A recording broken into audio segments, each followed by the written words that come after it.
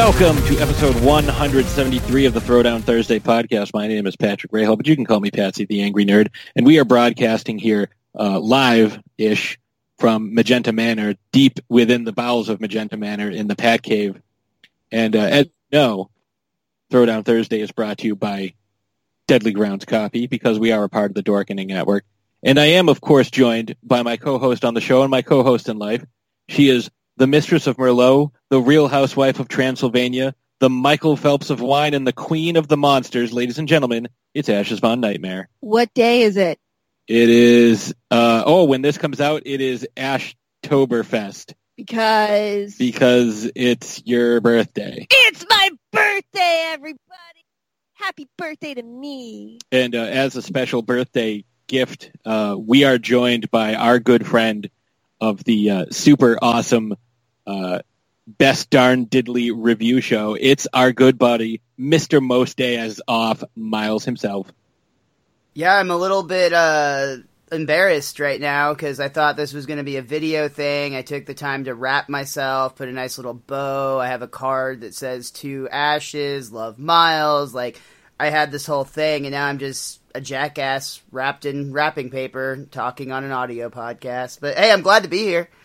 I'm sure your dogs are enjoying looking at you all wrapped up like that. But happy birthdays, Ashes, and I'm so honored to be a part of Ashtoberfest. And I'm just really excited to be back on the Throwdown Thursday podcast. Right, and not talking about a Simpsons character. Yeah, honestly, I don't know what y'all are doing. I've never been allowed to talk about things other than The Simpsons on a podcast, so this is gonna be a great treat. That's not entirely true, but I am actually excited because it is kind of a nice change of pace to talk about another thing I love and get into the horror side of entertainment, which is one of my biggest passions. Yeah, well, and speaking of horror side of entertainment, you are a spooky guy. only when I need to be, but yeah, I am a scare actor, so I do get all monstered up and terrify people most weekends in October. It's a really good time. I work in a haunted house for Fright Fest through Six Flags, which I don't know. They might fire me for saying shit, but I don't think that matters. By the time they hear this, I'll be done, so it's fine. But I work for Fright Fest, and I work in what the house called Piggy's Bloodshed. So I'm actually a cannibal, and our house is very intense. It's not for children. It says that everywhere, but people still insist on bringing children into it.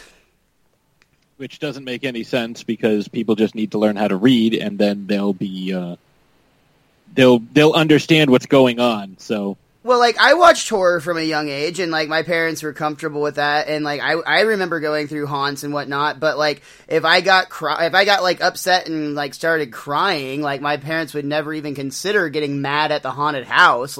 And that's the only time I'm just annoyed is we do occasionally. In fact, I just put a bitchy tweet out this last weekend because I was frustrated. But somebody was basically complaining because I was too scary, and it was because their kid was in the house. And legitimately, this might be fucked up on my part, but I'll just say it. If I see you in the house and you've got your kids and your kids are on the edge of breaking down, and you're trying to reassure them that everything's fine, my goal is to make the parent break, because if the parent gets scared, then the kids are going to get terrified, and then to make it worse, later when they go home and the kids are getting tucked into bed and they remember me, their parents are going to assure them I'm not coming back, but all they're going to remember is their parents were crying because of me, so they're not going to believe them.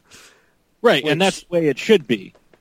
I mean, I got rewarded for that complaint, essentially. So, yeah, I mean, our goal is, the theme of the house is, it's a barbecue restaurant where you find out that you are on the menu. And, pretty quickly into the house, I mean, there are, cadavers and cut up body parts hanging from the room, naked bodies all over the place. It's a pretty intense haunt, and it's a lot of fun. I absolutely love it. And for people that enjoy Halloween, I mean, this is a service we provide. These people know what they're expecting, and they pay money to be terrified. So I'm not just some sick, twisted individual. I mean, I am, but not because of this. It's an absolute blast. I love it. Some random Saturday and you're just out scaring people. There's a a specific reason as to why you're doing what you're doing. And if the entertainment, if it specifically says that it is not for children, then it's the parents' fault for bringing their children into that area. Yeah. And they're going to have to deal with the night terrors and the wetting the bed and stuff like that, because all of that. Yeah. And you hear all of these things too, these different stories about how haunt actors are being assaulted, for lack of a better word, because people are getting scared and fighting. And it's like, I'm sure, like, you aren't allowed to touch the people, so why would you even... I mean, there are houses that do that, and you have to pay exorbitant fees and sign waivers. Right, there's but waivers. This is a standard haunt where you're right, I don't touch anybody. I keep a little bit of space. I do get pretty close and intense, and I'm very, very creepy.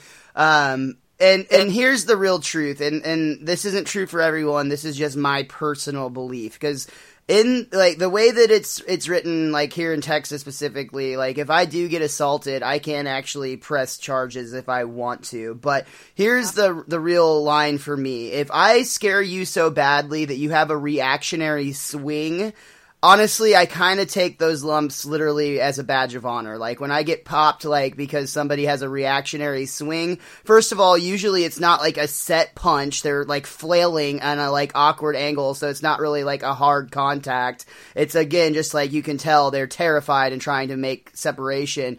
Where I draw the line, though, is there are certain people who come in and they'll, like, flat out say, like, man, you get in my face, I'm gonna fucking hit you. And if they even remotely touch me, I will absolutely have their asses removed from the park, like, instantly, because I'm like a larger size male compared to some of the other people in the house, and, like, if, like, some of these people hit, like, a smaller female, it might possibly kill them. I mean, there's no joking matter. Right, and you have to understand that there's a fine line between, it's like going to a movie and freaking out, but, like, because there's a person there, they think that it's okay to take a swing and try to hit you. Well, it's like, because you're a character, they almost view you as not a person, like you're not real, kind of like when they go to the movies, Freddy Krueger like is a mascot. real, all of these like villains in the horror movies, they're not real. So I think that they can't, some people have a hard time divorcing themselves from, what's real and what's not. And, at the end of the day, like, you guys are real people, you're actors. And now, if you don't mind me asking, how long have you been doing this, and what actually got you into this? So, I've just always loved Halloween. Like, Halloween has been my favorite holiday for as long as I can possibly remember. I've always loved horror. Like I said, I was the kid that was going through these haunted houses at a very young age, and I had mostly positive experiences. I definitely had a few times where I got the shit scared out of me. But ultimately, I view or look back on those experiences and think of them positively. I mean, like, those are the things now that I love horror movies and doing this. But I actually started as a very small scale home haunter. So, like, I just got it in my mind that I had a bunch of shit in my garage that I could set up a sort of pseudo maze, and it kind of steamrolled, honestly. It was getting a little out of control because every year I was adding to it, and, like, it was hitting up, like, the Halloween clearance every year as soon as Halloween was over and buying up everything for the following year. I ended up building a maze out of PVC pipe and trash bags that, like, was going, like, weaving back and forth through my driveway. And, like, I was getting to the point where I was, like, investing more money than I honestly probably should have been, and honestly getting ideas bigger than were probably practical.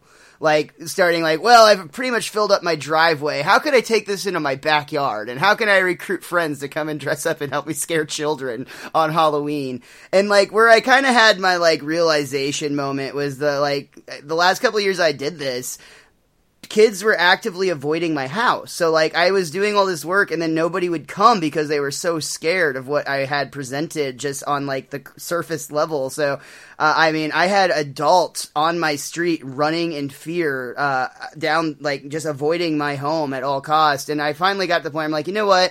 I'm doing this with, like, literally, like, fishing line as spider webs. And, like, I've got, like, a pop-up thing for camping that I put a table under and, like, a bunch of, like, like pop-up decorations, and like I'm just doing all this myself. I think I could do this on a bigger scale, so I went and auditioned for Fright Fest.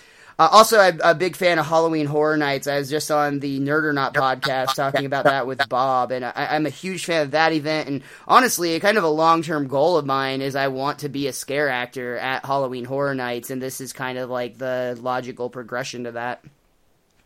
Amazing. So, because you're a big horror guy, we actually were just at Rock and Shock this past weekend. Yes, congratulations! You guys were on that panel. That sounded awesome, dude. Like I'm very impressed with the moves that the Throwdown Thursday podcast is making. Well, it was a ton of fun. My only regret was that one of the we got a bunch of vendors to give us some prizes so we could like have some audience participation as well. Sure. And one of the things we got was an autographed copy of To Hell and Back, the Kane Hodder story, because Kane was there. Wow, that's cool. I'm absolutely a huge fan of Friday the 13th, so that's amazing. And the sad thing was we were trying to come up with some really hard horror trivia questions. Apparently some are more difficult than others. Like, I'll ask you, I'm sure you'll know this. What color is Freddy Krueger's sweater?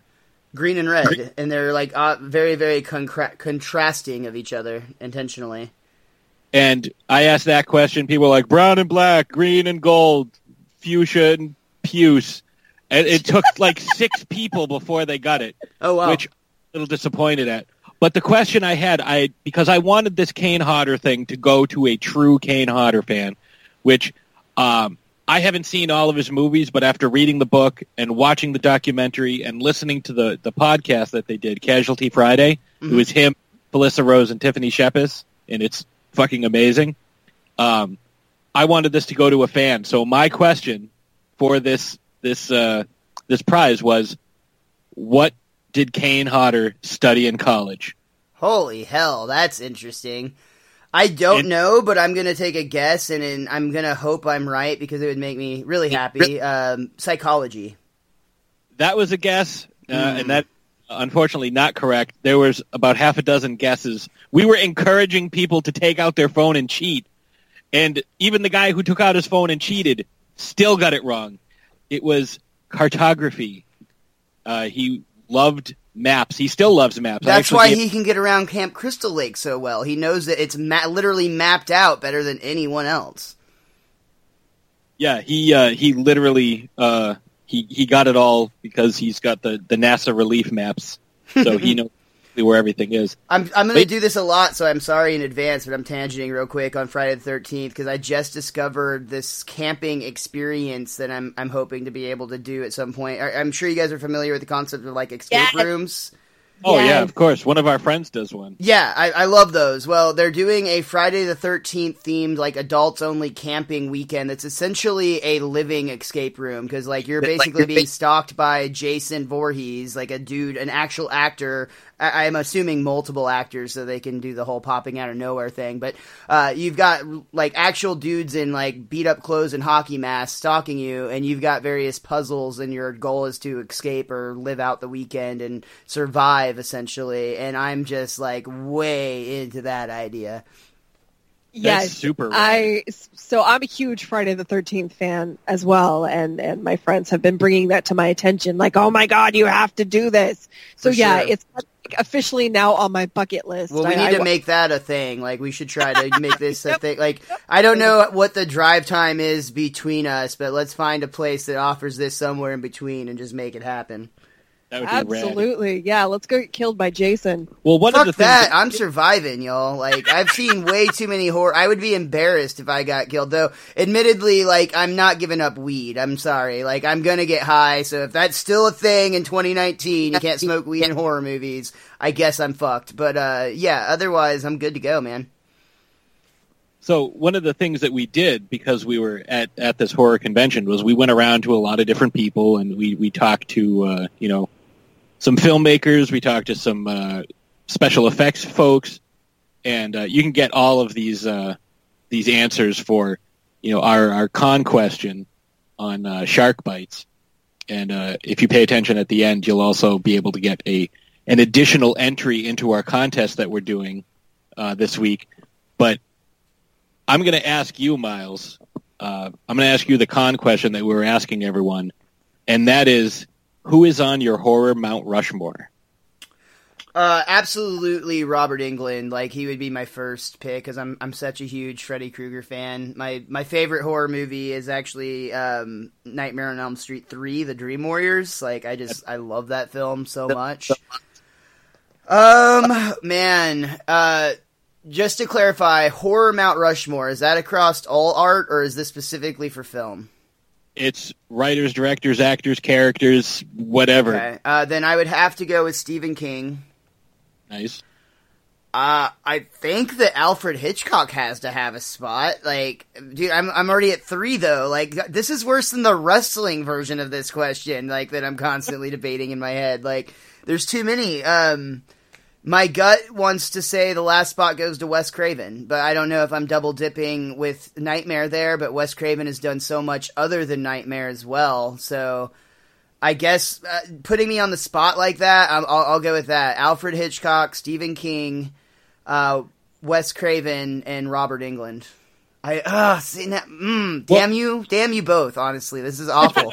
That's what I wanted. I wanted you to just, off the top of your head, go with it. Now, see, you had, talking about, double dipping and everything. We interviewed Spencer Sharness, the lead singer of Ice Nine Kills, which, if you are unfamiliar, Miles, you should definitely check them out, and everybody listening at home as well. And he actually went Wes Craven, John Carpenter. Oh, damn it. I love John Carpenter. John Carpenter actually got the most votes out of everyone. And honestly, deservingly so. I mean, for Halloween alone, but then if you go into The Thing and, like, The Village of the Damned, which nobody likes that movie, but I fucking love that movie.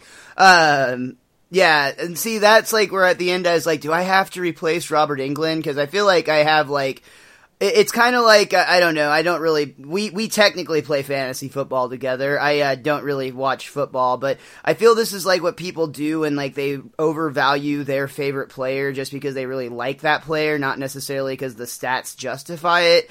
And I'm kind of feeling like I'm doing that with Robert Englund. So No.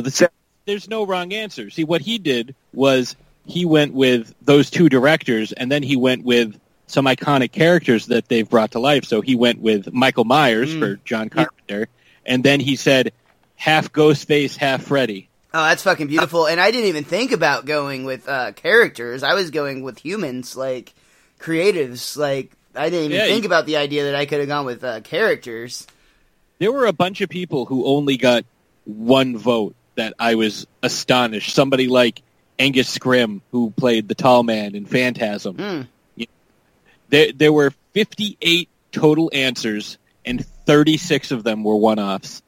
Oh, wow, that's actually kind of... Honestly, though, I love that, and, like, that's so true about all art, but, like, since we're specifically talking about horror has such a diverse range. I mean, there are people that love movies like Saw, and then there's people that think of them like, well, that's just torture porn. But, like, the beautiful thing is, like, that exists for everyone if they want it, and the people that really like Saw can also love a psychological movie like Psycho, which we'll eventually talk about here a little bit more, or even, like, something like, I don't know, I was gonna go with, like, Blair Witch or Paranormal Activity. Like, all of these fall under this canopy of horror, but none of the movies I just listed really even closely resemble something like Halloween or Friday the 13th, and like, we're just barely getting into, like, the main folds. There's such a wide array, and the horror fan base, I love the horror fan base so much because we're all a bunch of fucking weirdos, first of all. Like, let's just take a moment and acknowledge that so we can move forward with it. Like, if you're this into horror, there's probably something wrong with you, speaking as, like, one of us. Like, I'm sorry, it's true. And that's fine, though, because, like, we kind of, like, collectively at conventions and whatnot, like, you embrace that, and, like, I have some of my favorite conversations with strangers with some of the weirdest motherfuckers at, like, various, like, fan conventions, and horror fans are always, like, remarkably nice as they've got, like, a t-shirt with, like, bloody bodies all over it and, like, a threatening message tattooed somewhere on their body, but they're like, hey, it's so nice to meet you. Oh my god, did you meet Kane? Kane is so cool. Did you know that he majored in cartography in college? Amazing. Yeah, you should definitely like peel out that old chestnut because that's something that not a lot of people, unless you have read his book, watched his documentary, listened to the podcast, like not everybody picks up on that. You know, that's why I gave him a map of the moon. He's like, no one's ever given me anything like that. And he starts looking at it, and he spots, the Sea of Tranquility. He goes, why the fuck is Tranquility spelled with 2 L's? What kind of shit is this? The person at his table was like, where are you looking? What spot? He's like, G.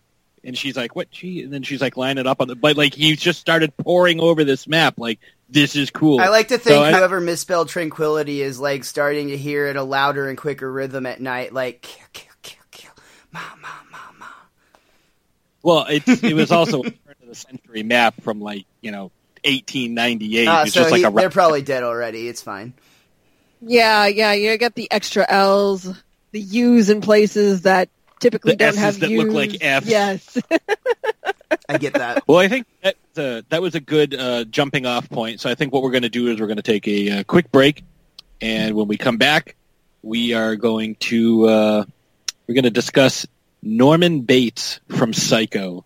So enjoy these commercials, and we will be right back.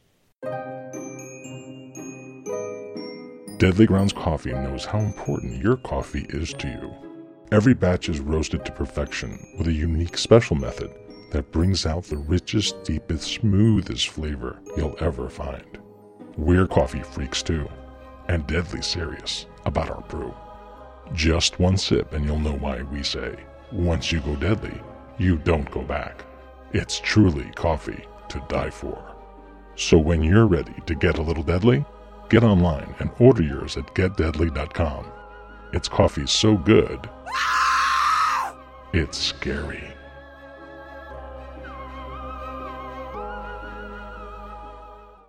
Hello again, everyone. It's Mr. Most Days Off from the Best Darn Diddly Review Show, here with a special message for you from Richie the Whiz Kid. You know, a town without Best Darn Diddly is a little like the mule with the spinning wheel. No one knows how he got it, and danged if he knows how to use it. The name's Whiz Kid, Richie the Whiz Kid, and I come before you good fans of Springfield with probably the greatest podcast. It's not for you. It's more of a Shelbyville podcast. Now, you wait here just a minute. We're twice as smart as the people of Shelbyville. You tell us where to listen to Best Darn Diddly and we'll listen. I'll tell you exactly where you can listen to it. You can catch the Best Darn Diddly Review Show each and every Monday on bestdarndiddly.com. So hop on the monorail and join us on this journey through the Simpsons series. I don't want to impose, and it's perfectly fine if you don't want to, but if you would mind doing a promo for it. Fuck no. I'm just kidding. Hi, I'm Adam Green, the director of the Hatchet films and the star of Holliston, and you are listening to Throwdown Thursday. We are back. Thank you for missing us and being there while we waited.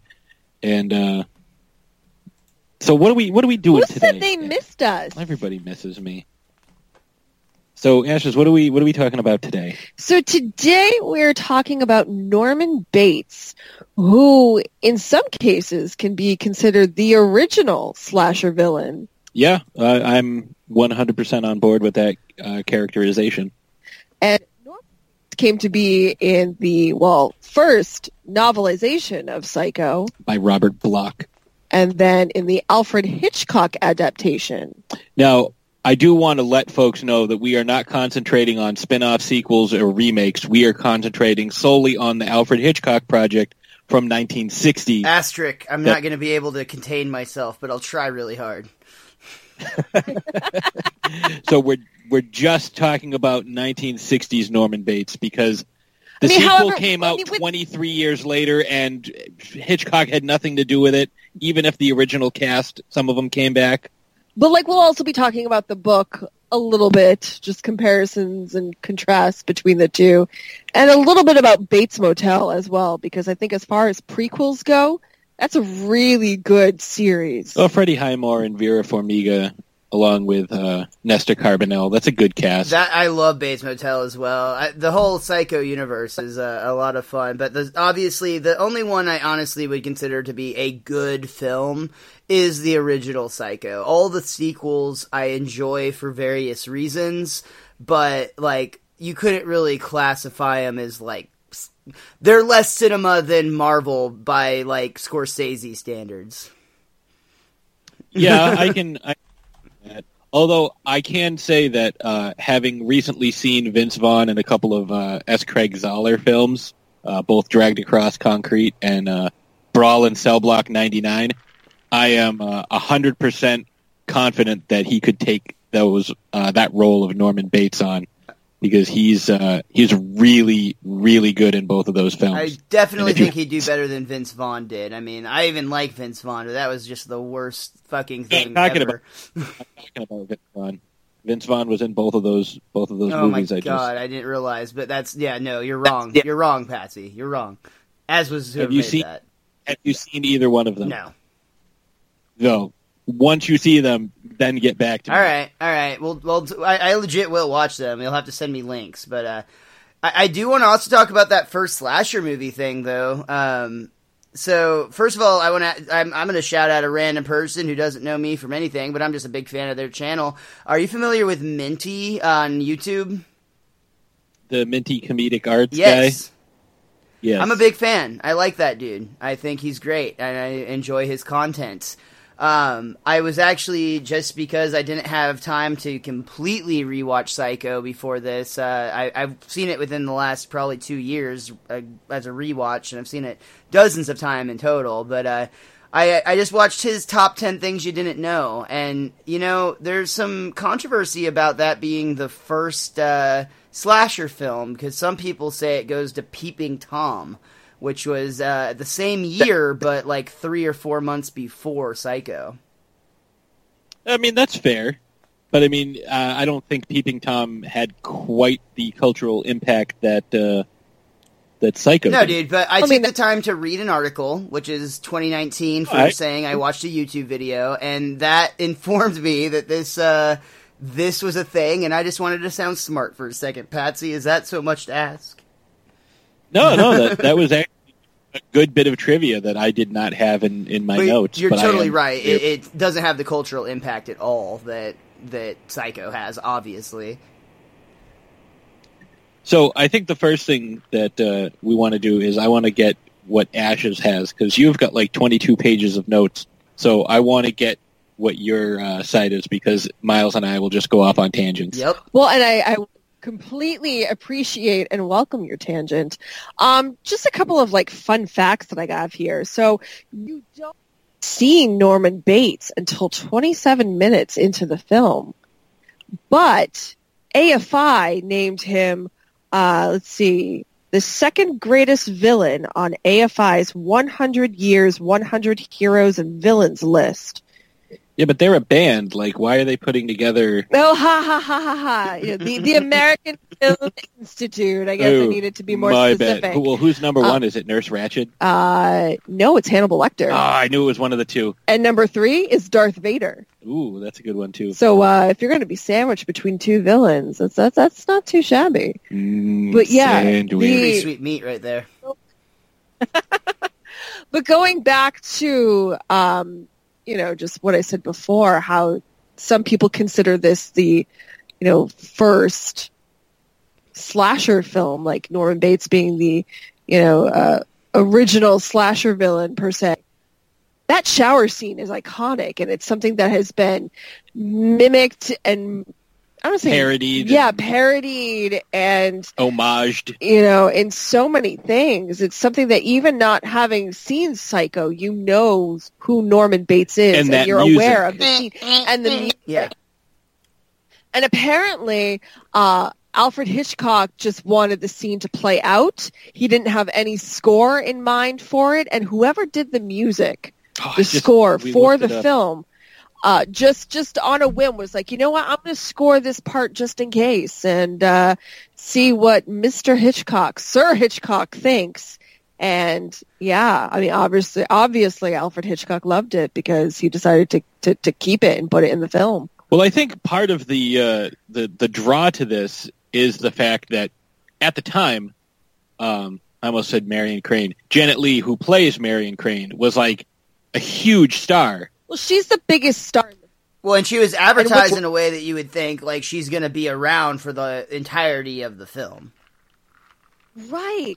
And that's something that they filmmakers do now. They get these big names and then we'll kill them off in the first, I don't know, 15 minutes. Bernard Herrmann did the music. Okay. So since you brought that up, I just wanted to say, because I agree with you entirely, Ashes, with like how like iconic the music is on this, and like honestly, I almost feel guilty in this realization that I kind of just had of like, I don't know really anybody who does the scores for horror films other than John Carpenter on like Halloween, but like really like the music in horror plays such a pivotal part, very much like The Simpsons, which obviously I talk about a lot, but like we talk a lot about how like in The Simpsons the music is like the unsung hero a lot of times because it makes such an impact, and like the music in Psycho is what makes it scary. Like, without the music, it's honestly just kind of confusing and frantic. But, like, when you have the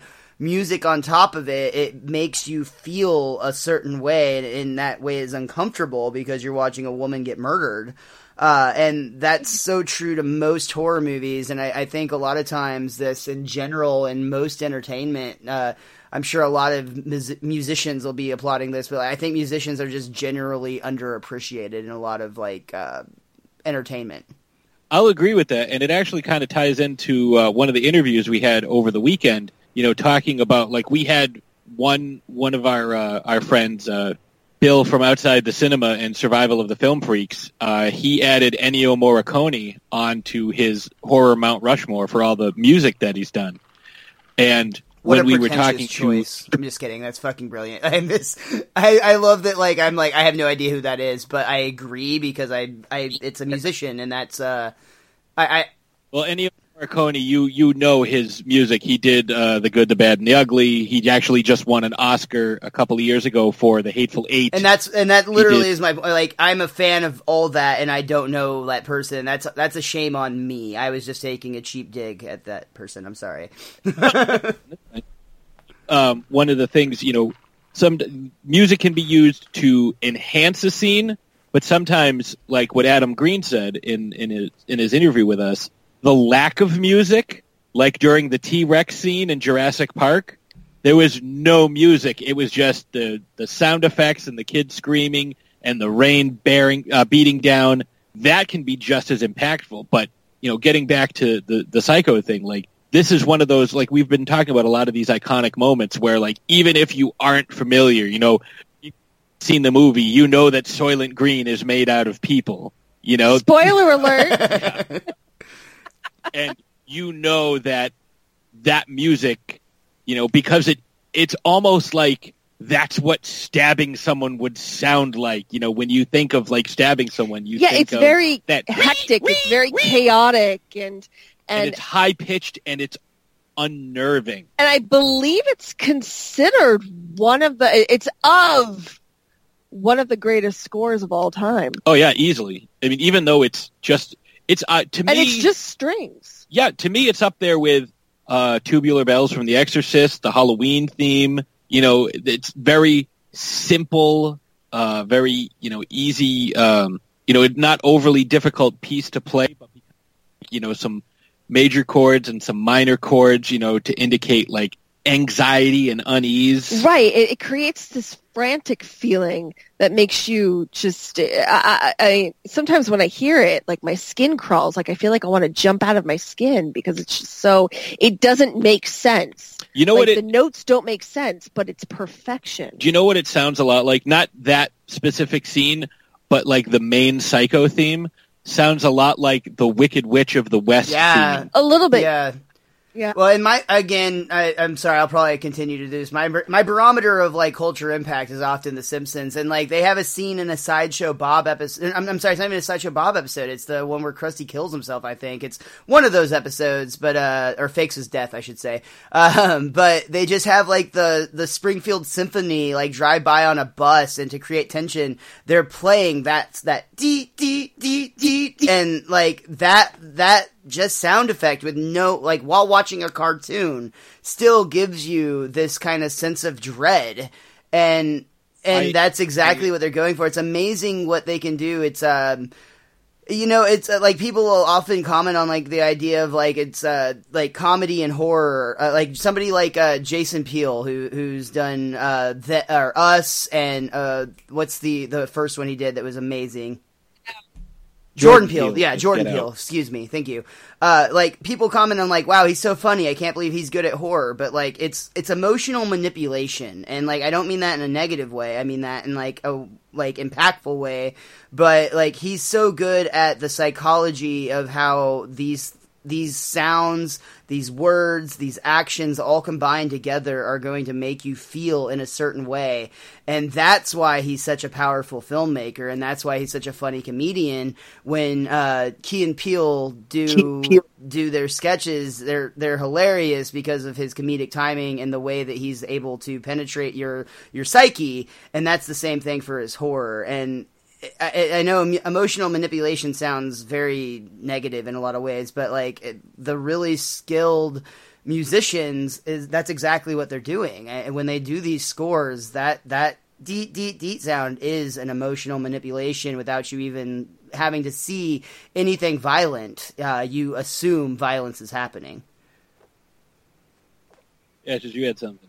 Oh no, I was just gonna say it was also used in Finding Nemo when Douglas shows up. You know, the fishy, why are you sleeping? The brace-faced ginger girl who is horrific. I have to step in, Miles. I know you have a Simpsons podcast, and I'm just a lowly Simpsons fan, but the episode you're thinking of is Homer was wandering around in the woods.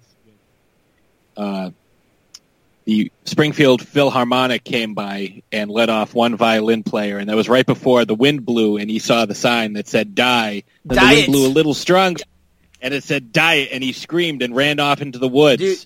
And what did he see? Glowing Mr. Burns. The Springfield Files. You're 100% correct, sir. Let me back up. I do have the Simpsons podcast, but like I am a 100% like I am not going to be like you would probably crush me in Simpsons trivia just because of your vast knowledge, and that's why I enjoy having you on the podcast. And we'll just say it now: Ashes is going to be on the podcast here in just a few episodes here in a few weeks. But I do the podcast and I dive deep and I love The Simpsons, but admittedly, dude, my Simpsons retention is poor at best, and a lot of it is because I do dive so deep into every episode that it starts to kind of wash together a little bit, but like, I have a lot of deep, weird knowledge of The Simpsons, but then like my recall for like what happened where is sometimes admittedly embarrassingly bad. Speaking of embarrassingly bad recall, we see that from a personality quirk from Norman in this film. Jesus Christ, that was an impressive segue. Thank you. After killing Marion in the shower, which we don't know it's Norman, we see a woman stab her. Spoiler alert! We know it's Norman. Ooh, or 60-year-old movie. We think it's a woman. Like that's what we're led to believe. Outline. Yeah, it's we are just led to believe dark that a woman, long hair and a knife. Yeah, because we hear Norman and his mother arguing, and Marion's like, "Geez, why would you let somebody talk to you like that?" But Norman seems to be fairly intelligent and is picking up on little clues there that Marion is not who she says she is. Well, kind of to go to a quote that he says when he's having a conversation with Marion Crane. Norman Bates says, "It's not like my mother is a maniac or a raving thing. She just goes a little mad sometimes. We all go a little mad sometimes. Haven't you?" A boy's best friend is his Holy mother. shit, dude. That was creepy. Try sitting next to him. Would you like a sandwich? This is the story of how Patsy and Ashes got separate bedrooms. And they never saw Ashes again. Would you like? Her name is Tabitha. What'd you say? Tabitha.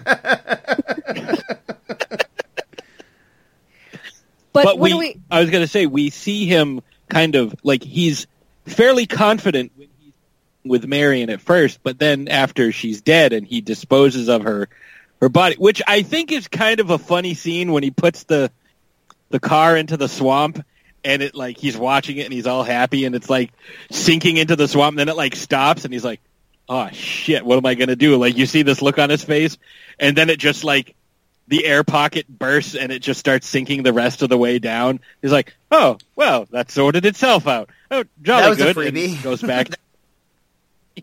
He goes back to his hotel. When the inspector starts talking to him, the private eye, not inspector, investigator starts talking to him, and he's like starts fumbling over everything, and he's like, oh yeah, well, I haven't seen anybody in weeks. Oh, there was somebody here the other day. Well, if there's somebody here the other day, how come it's been weeks? What are you talking about? Have you ever seen this girl? No, I've never seen her. Well, why don't you look at the picture? I don't need to. Nobody's been here.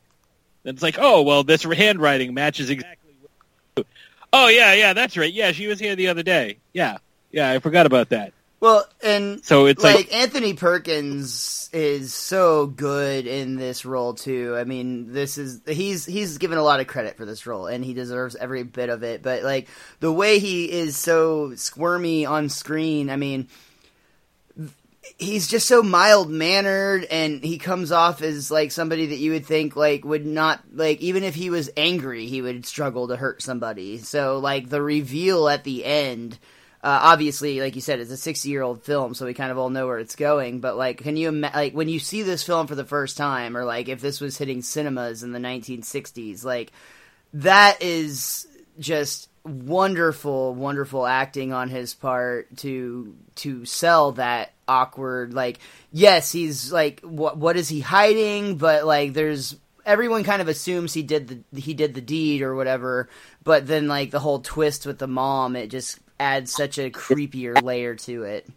I'm more impressed, I think. It's an underrated skill, and I think more people need to give him credit for this.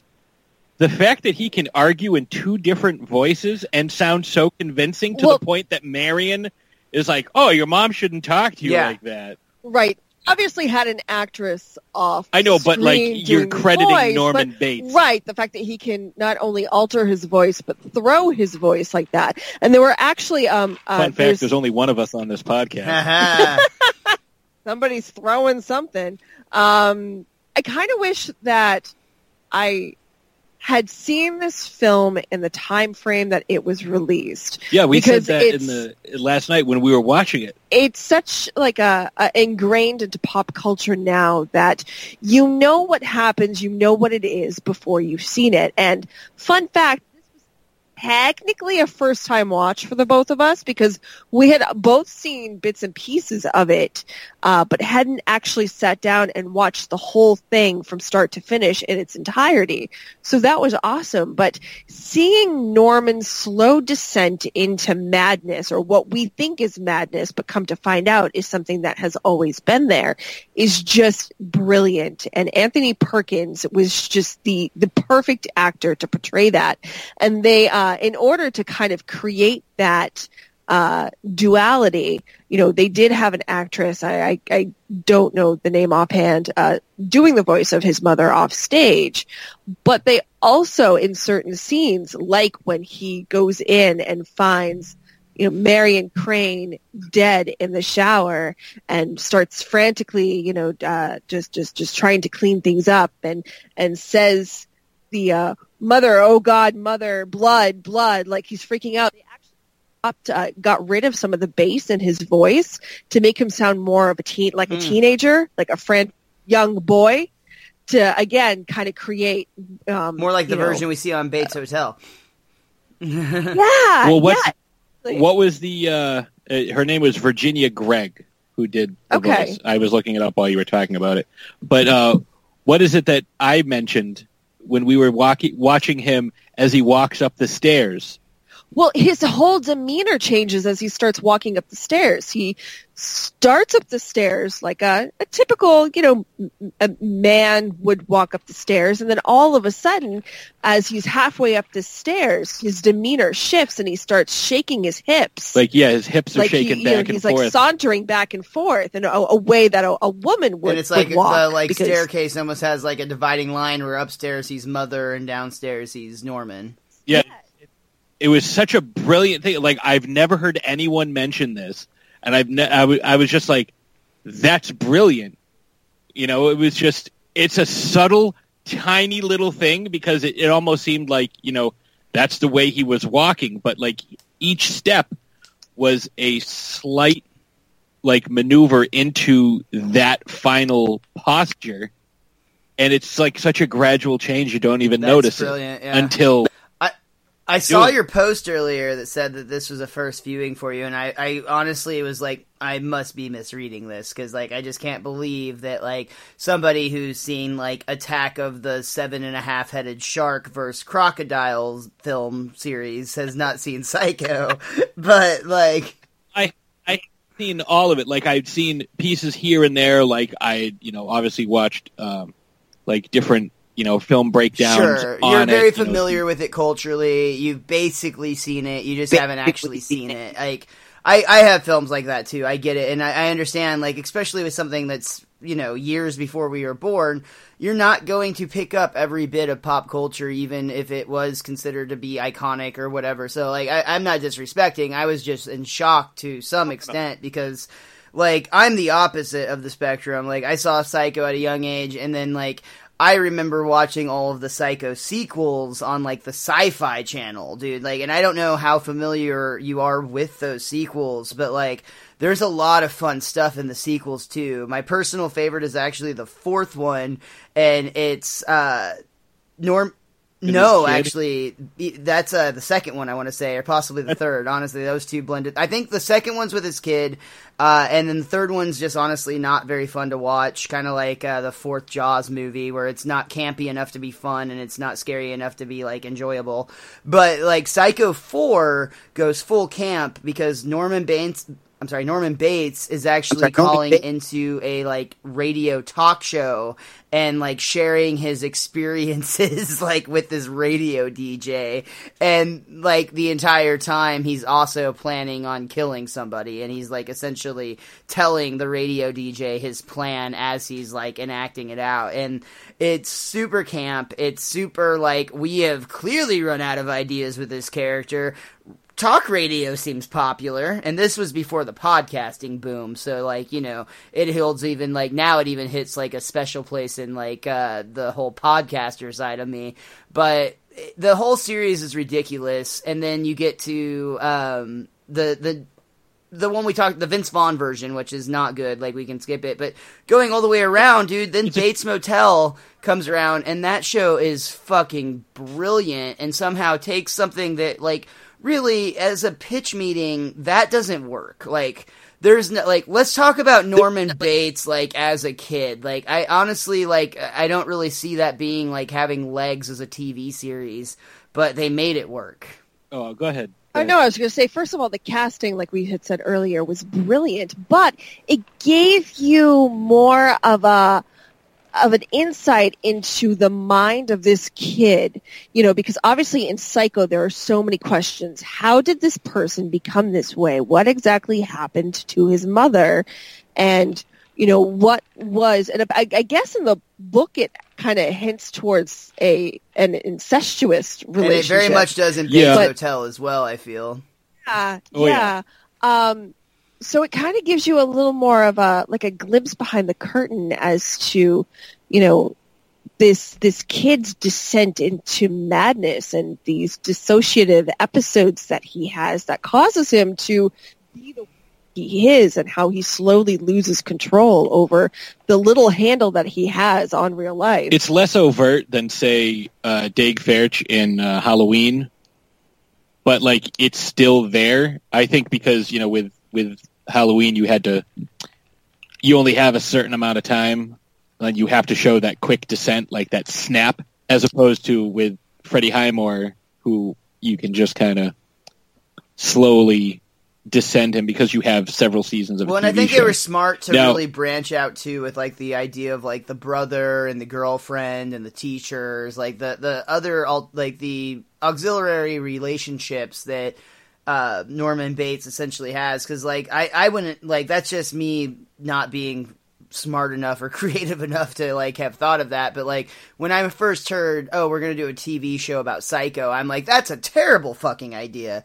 But then they managed to do it in a way where they created enough like side plots or B stories or whatever you want to call it, where you feel invested into Norman as a character, and it's okay when we kind of like take time with the other characters that are in Norman's life. Now, this movie came out, like we said, almost 60 years ago in 1960, and Hitchcock was notorious for wanting his plots to be very secretive because he wanted to get the most out of his audience's reactions.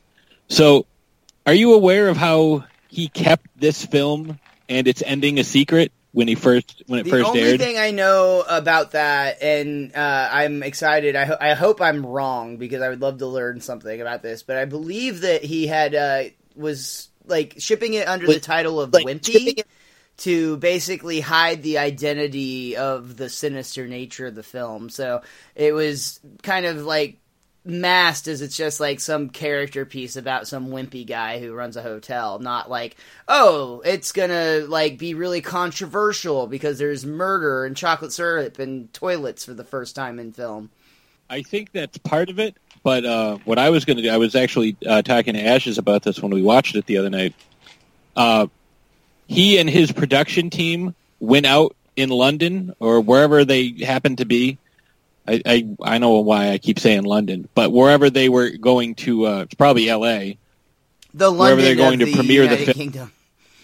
Kingdom. Yeah, went and bought every copy of Robert Bloch's book so that no one could either guess the ending or read through it. Like he just bought everything he could find.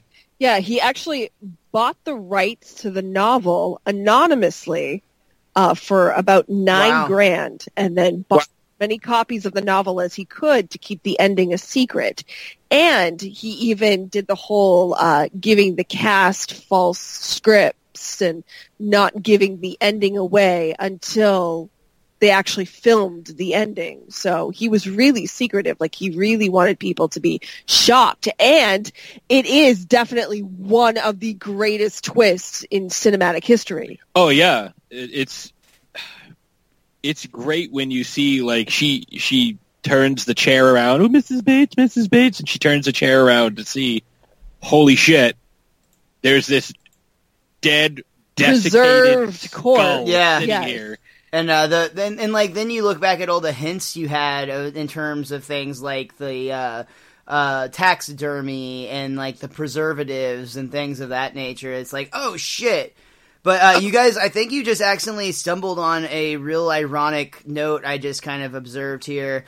You were talking about the idea of spoiling the ending, right? And most famously recently, Tom Holland, who plays Spider-Man now in the Marvel Universe, he was... I don't know if you heard about this, but he was famously, basically, he accidentally leaked part of the first event, not Endgame, but the one that came before that. The first one with Thanos.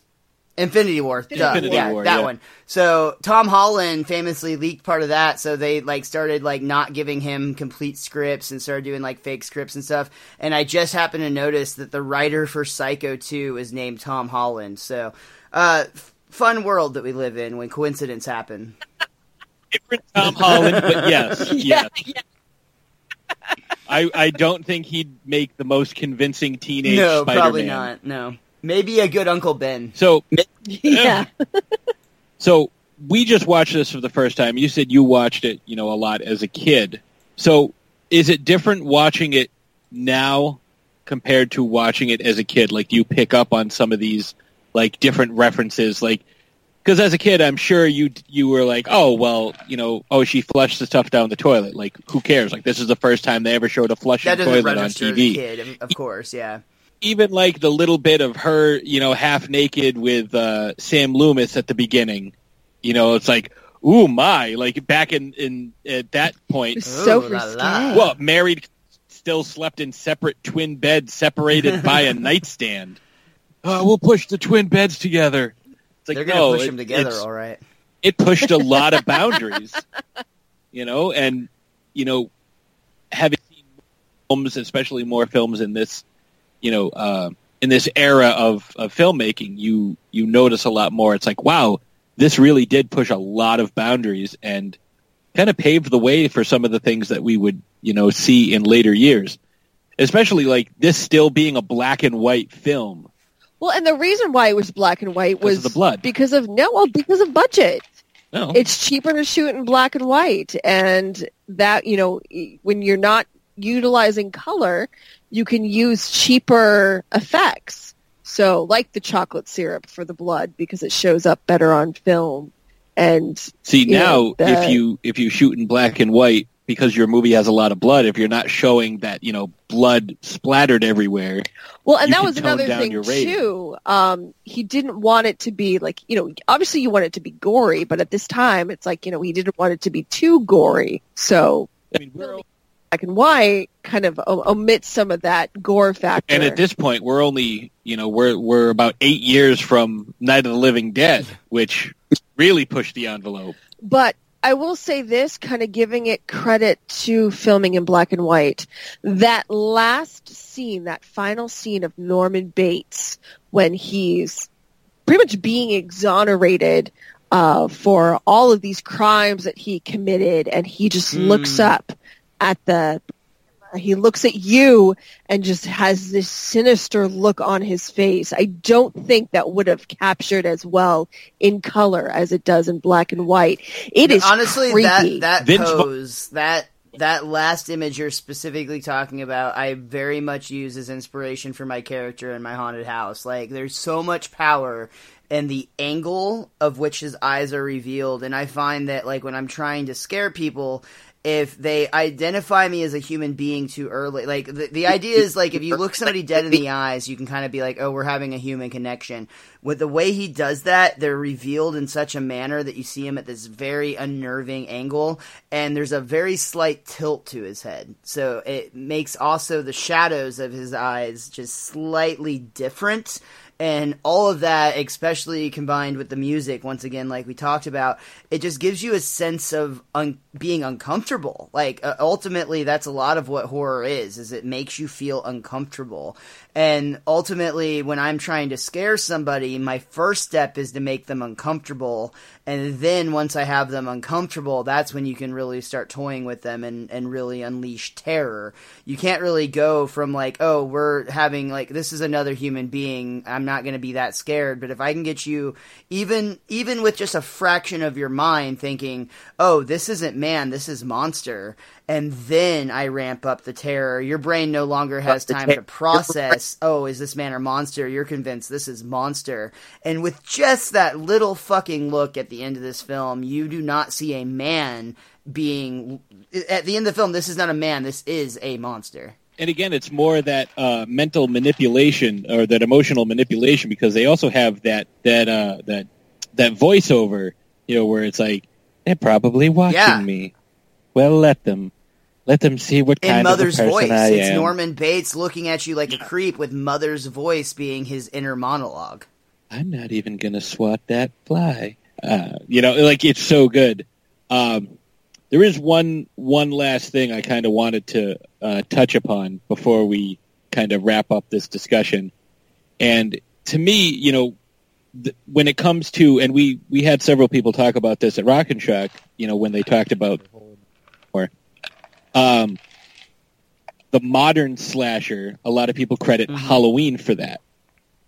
And if folks are unaware, it seems that the ability to be a scream queen has it's. Oh, that's not what you were referring to? No, the Ed Gein thing. Oh, yes. Very different read on that. I was just going to say, Janet Leigh is Jamie Lee Curtis's mother. Yeah. That's all I was going to say. And like they were both, influential in slasher films and the Sam Loomis in Psycho could technically be the same Sam Loomis in Halloween. Like he moves on after seeing what Norman Bates is, he decides to become a psychiatrist and try to work with people, and like that's how Marvel he gets wrapped just up. Thought they were from being one original, but like you look back and like the Hitchcock universe was the first real major crossover event in cinema. So one of the things we were talking about earlier, and we were looking, and this is why, you can't always believe what you read on the internet, because in the same article, we found conflicting reports. Now, it's long been assumed that Norman Bates is based loosely on Ed Gein, the serial killer from the mid-50s. Also inspiration for the Texas Chainsaw Massacre, I believe. Leatherface and James Gumb from Buffalo Bill from Silence of the Lambs, because of their for wearing skin as clothing. Now, we see Norman Bates, like we said, essentially take on the guise of his mother wearing her clothes and everything. Ed Gein took it a step further and actually wore his mother's skin after digging her up. So Robert Bloch has gone on record saying, oh, no, this had nothing to do with it. I wrote Psycho, and I found out about this after, as I was finishing up. And I found out, and I was like, oh, there's a lot of similarities. However, he would have had time to base Norman on Ed, because Ed was arrested and arraigned, I want to say November 1957, and Bloch finished his novel in 1959. So that's 2 full years of an ongoing court trial and all this crazy shit going on to kind of draw inspiration, and Gein was big into not so much taxidermy, like not like hunting, like no, it wasn't like the taxidermy like Norman Bates' hobby was, but he was big into making furniture out of bones and making belts out of nipples and crazy shit like that, which we see in Texas Chainsaw when the people are exploring the commune or whatever it is, yeah. And they go into that room, and there's like a hand hanging from the ceiling, and there's a chair made of bone and all that. That was more what the police found in Ed Gein's house. So it could go either way on this one. Like, it's hard. Like, again, Bloch said, no, this isn't what I drew it on. Like, I came up with this. This is my idea, even though there are some striking similarities. A lot of times with artists, I think that there's maybe a subconscious connection that, like, I don't know this cat, to be honest. I've never read the book Psycho. I only know it as a film. But, like, I know in comedy a lot of times there's jokes that are very derivative of each other. There's some very famous cases out there where, like, 2 famous comedians will come up with the very same joke or a very, very similar premise. And what I think it is sometimes that we're more receptive to things than we may realize. So even, like you said, there's a 2-year span there, right? Like, maybe even if he wasn't actively following the Ed Gein case, that's such a major thing happening in culture that there's probably this little subtle influence, even if it's on the back burner, even if it's just barely making it in the peripheral vision, but you're absorbing that that's part of what's happening in America. So honestly, I don't know enough about the dude. Maybe it could easily be like, it's just like, well, I don't want to seem like I'm just being derivative, but it could also easily be he legitimately had no active interest in Ed Gein, but it's unavoidable. So there's little hints here and there. Conversationally, he overhears somebody talking about it, and that sparks an idea in his mind. And a lot of times, even though things can be very similar, they can also be their own thing. So I guess in the back of my mind, I want to give benefit of the doubt and just hope that he was influenced more. And if he claims that, like, no, this was my story, it wasn't Ed Gein, then I like to believe him just under those parameters. I would, and as you were talking about it, I was like, I wonder where this guy is from. And if he was from Florida, Maine, California, that's secondhand New Mexico, news at best back then. Like, it's going to take a few days. And I would tend to agree with you. However, Robert Bloch Yikes. lived in All Milwaukee. Right. Way to just shoot holes right in my theory. So it's like, oh, well, yeah, all right. You know, funny enough, news. he actually was That the shit- first guy ever to put a block of cheese on his head in support of the Green Bay Packers. Yeah, so that's where that name comes from. That's Bloch. it right there. Yeah, there is no other outside him. He just wore the cheese, and then the Packers started doing it. They were not related. Doing it. Right. It was just that's Correct. how he lived his life. It's like, if I get lost in the woods, I've got myself It's a cheese both head. protecting me from the elements and food if I need nourishment. I don't know why he sounds like he's from Maine. Oh, shit. Spoiler alert, So, he's actually Stephen Ashes- King. Yeah. Ashes, do you have anything else you want to add into the conversation? I'm very interested in delving a little more into the Psycho universe. Mm-hmm. We actually haven't finished Bates Motel. We watched, I think, all but the last season. I think we or watched at least three and a half two. seasons. And I know they do go into Psycho territory. They rehash that story. So I'm very intrigued to see exactly Yeah, how with they... Rihanna as Marion Crane. Actually, I don't mind her as an actress. I really dig her. I have no strong feelings one way or the other. And maybe Norman Bates digs her too. Oh, Hey! So, how about you, Miles? You got anything else you want to add for Norman Bates before we Not go to really. break? I think we talked pretty in depth about him. He's a classic character. You know what? You did ask me a question earlier, and I did want to touch on it just a little bit because, like, full disclosure. As a kid, I did not appreciate this movie for what it was. Like, you asked me earlier what I thought about it, like, watching it then versus watching it now.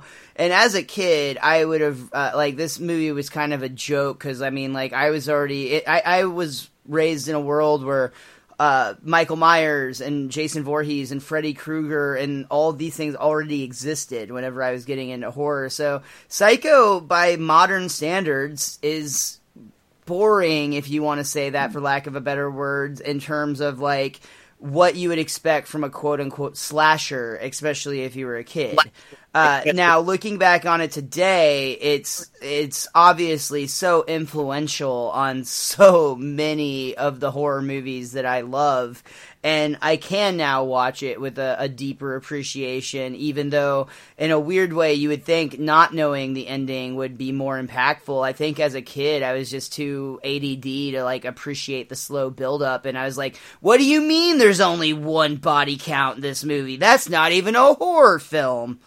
Yeah, there's only two people get killed throughout the entire film, and although that second scene with the private detective there getting stabbed and going down the stairs, like that shot was just fucking amazing. Like the way they were able to do that, a lot of get that's that because accomplished of the time. Like, I don't disagree with you that it's an amazing shot, but also by today's standards, so many people have taken that idea and built on it, versus at that time it was like, holy shit, how did they even think of doing that?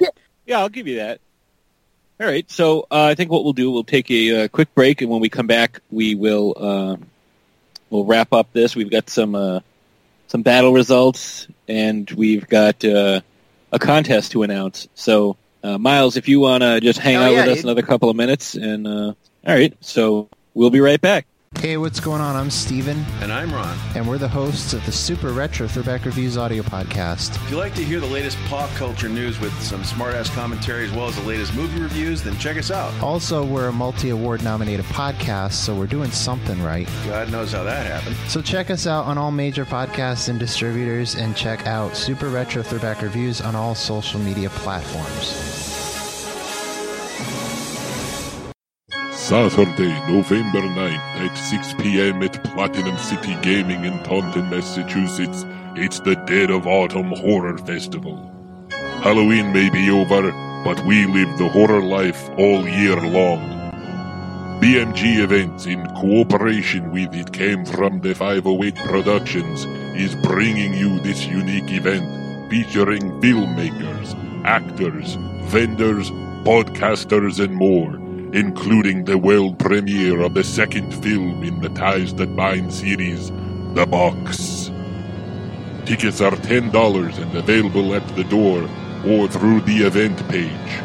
Follow BMG Events, It Came From the 508, and Throwdown Thursday podcast on Facebook for all the latest updates. The Dead of Autumn Horror Festival. Missing out would be a grave mistake. Hi, I'm Dominic Pace, star of Sci-Fi Channel's Megalodon. This is Emma. Hi, my name is Kurando Mitsutake, director of Gunwoman and Karate Kill. Hi, this is Samantha Newark, the voice of Jem and Jerrica from the original Jem and the Holograms cartoon series. Hey guys, this is James Thomas, director of Megalodon. Hi guys, this is Dee Wallace from E.T. and Cujo. Hi, I'm Mike Price. I'm a writer on The Simpsons. I co-created Epis for Family. And you're listening to Patsy the Angry Nerd and Ashes Von Nightmare. You're listening to Throwdown Thursday. And you're listening to Throwdown Thursday podcast. And you are listening to Throwdown Thursday. And you're listening to Throwdown Thursday. And you're listening to Throwdown Thursday. And you're listening to Throwdown Thursday podcast. And we are back. Hopefully you enjoyed that conversation about Norman Bates as much as we enjoyed having it. So don't get all psycho on me.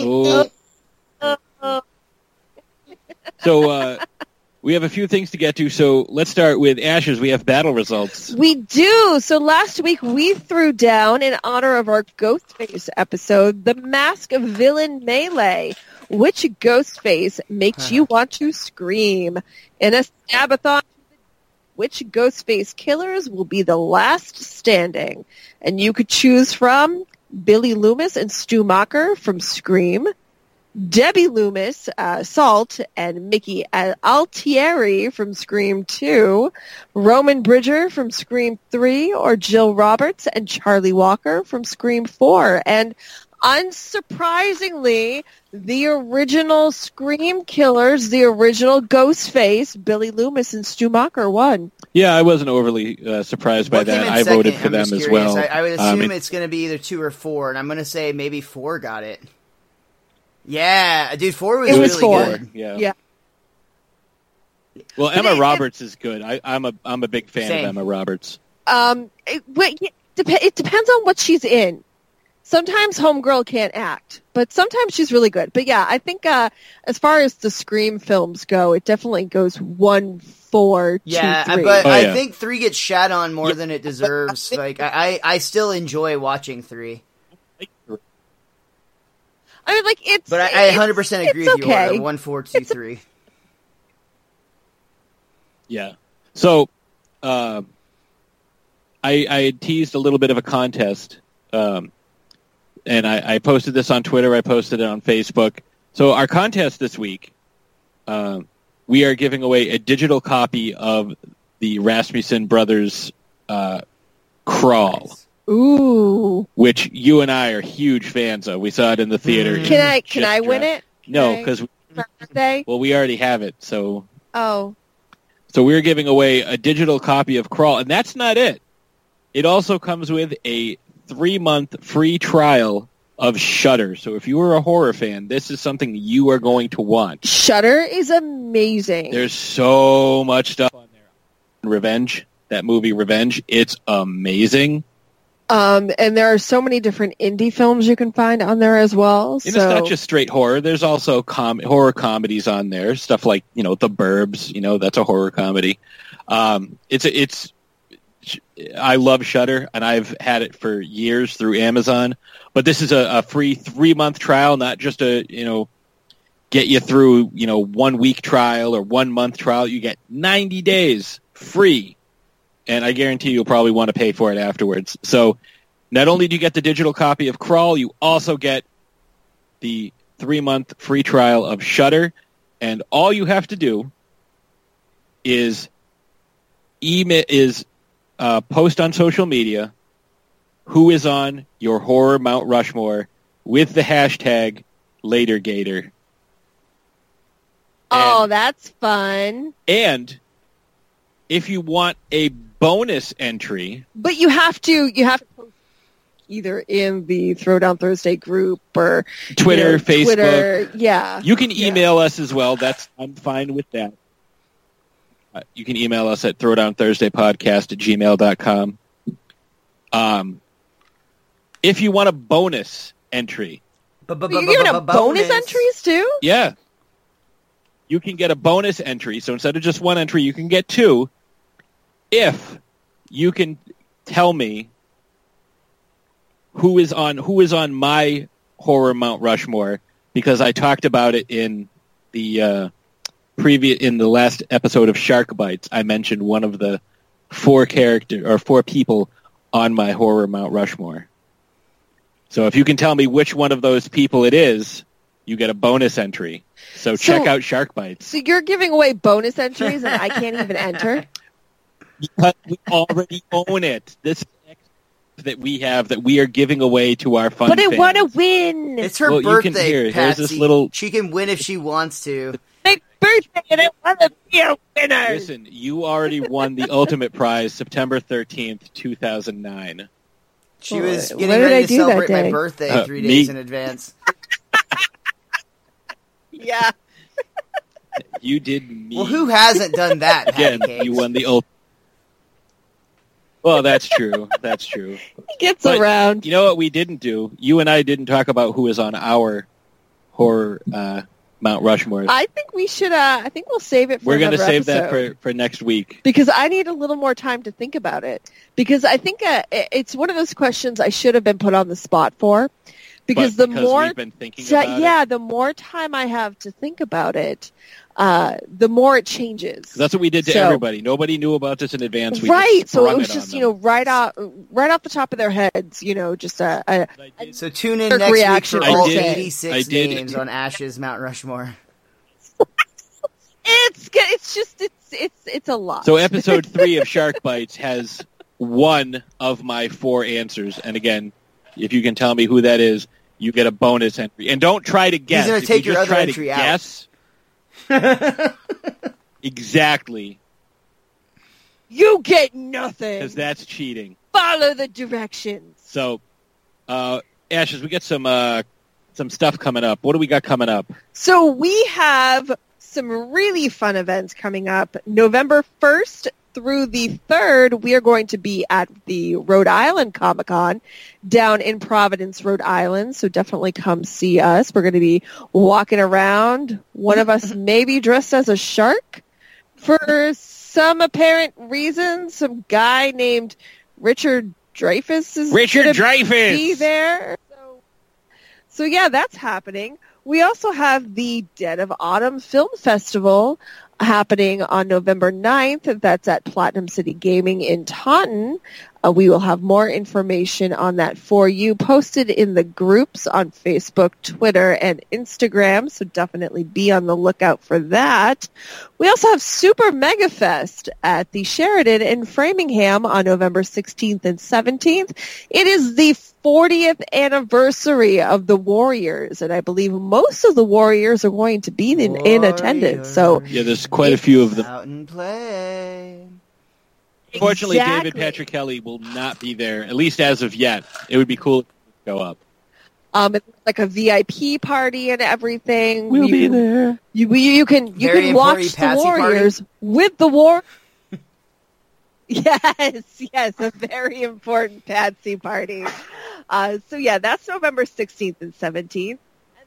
Heading into December 6th through the 8th, we are going to be at Wicked Weekend down in Connecticut, and we'll get you more information on that as well. But that is shaping up to be a crazy convention. Kane's going to be there. Felissa's going to be there. The kid The Blair from The Witch. Shining. Blair Witch. Oh, yeah. Danny Lloyd. Yeah. Well, that was the name of the character. Daddy's not here right now, Miss. His name escapes me, but yes, It's he like will be there. Oh, Mika shit, the same kid from something. Pet Cemetery. But What is that kid's name? yes. And he's also in New Nightmare, which was a really good take on the Freddy Krueger character. I can't think of his name either, though. Yeah. Danny Lloyd. His Nice. name is Nailed Danny it. Lloyd. I was right. Oh, but Danny Lloyd. Right there. IMDb. I also thought it was like something Mika else. something. I thought it was okay. So I'm going to get confused then. I thought he was the kid from The Shining. It's the kid from Pet Sematary. Then I thought they were the same kid. Oh, the kid is. You know what? That would not make any It's sense. really- like just like from a timeline perspective, because of how much sooner The Shining came out before Pet Sematary. So we're very clearly tripping here. Yeah. Yeah, it was a 9-year Though difference. I mean, to be fair, like This is age what- don't- degeneration has come a long way in like the new films, but I don't think they had that back then. Well, Miko is 33. So, and Danny Lloyd is So 13 year 46. difference. Yeah, that would make sense. I bet there's close to that between The Shining and Pet Sematary. What? Hold on, 1980 and 1992? What was it? What was it? 1989. So, well, Miles, I wanna thank you for joining us, and tell the folks where they can find you, because we referenced your podcast a couple of times. But tell us where folks can find you on social media, totally. and Well, first, where thank they can you find the show. both so much for having me. I always have a great time when I come on your show, and love being here. So hopefully I didn't piss you off enough that I don't get an invite back, because this was a absolute blast. You can find me online everywhere at Mr. Most Days Off. You can also find my Simpsons podcast, The Best Darn Diddly Review Show. That's everywhere at Best Darn Diddly. That's DIDDLY, and that includes www.bestdarndiddly.com. Awesome, and I'm a huge You've been fan on the show. of I was your honestly guys' just show. have you been on And- once or twice now? Well, technically, I was on once, but the episode was supposed to be episode split. 98, but we and, went so and then long you were it ended up also being on episode for 90. the And 22 short films about Springfield, though that was like a kind of a different like take. Yes. That's honestly one of like the most fun podcasts. That was like, I probably took 10 years off my life with all the scheduling and like coordination that took, but like it was so much fun. But Ashes, I've got you scheduled to be on the show here in a few episodes for In Marge We Trust, which is the one where Homer is a Japanese advertisement, and yeah. Bakula. And then Patsy, we'll have to get you on another episode as well, because you obviously know The Simpsons better than I do. I need to be on a Okay, I need to we'll be on make a that Halloween happen. We'll episode. make that That's Ooh, okay, yeah, because the Treehouse of Horror episodes, those tend to be my favorite. because we did that. To do we did a Throwdown. Treehouse of I don't know when Horror this is going to episode a drop, while but as back. we record Yeah, this coming Sunday, episode 666 of the episode, of The Simpsons is going to premiere on Fox, and that's a Halloween of Horrors. A Treehouse of Horror episode. It's getting fucking late. I'm sorry, but it's a Treehouse of Horror episode. It's going to be episode 666, and it drops this Sunday. And I just think that's so beautiful, because they claim that was literally just their production schedule, and they didn't tweak it at all to make it happen. It just kind of fell that way. I would partially believe that, Sure. but I feel like it had some help. Well, we can always ask That's true. Mike Price. That's true. If Yeah. So, Ashes, Oh, no, I was just going to say, this has been a lot of fun. it has, but it's there were some technical. We're all so fucking tired at this point. There were some technical Hello. difficulties earlier in the night. It is now nearly 1 a.m. and we have to work in the morning. So, Miles, thank you very much for joining us and taking the time out of your very busy Well, thank comedy you. schedule. Again, I had a blast being here, man. I'd love to come back on down the road. Horror is a passion of mine, but I love talking about pretty much anything with you fine folks. Oh yeah, we always have room for guests, and I got to get you on Shark I'm Bites down, to talk dude. about something random I did too. recently go So- scuba diving with sharks in Fiji. I don't know if that would be an appropriate topic or not. That would be a good topic. We could talk about. That's on my list. There's a place out here I that wasn't does in a shark cage, sir. diving with the great. Okay, Oh, I know, fair, but these fair. are with the great whites. Yeah, we can definitely talk about that in real life too, making that happen. So, but yeah, thank you again so much. All right, and with Until that being then, said, we will see you next Thursday.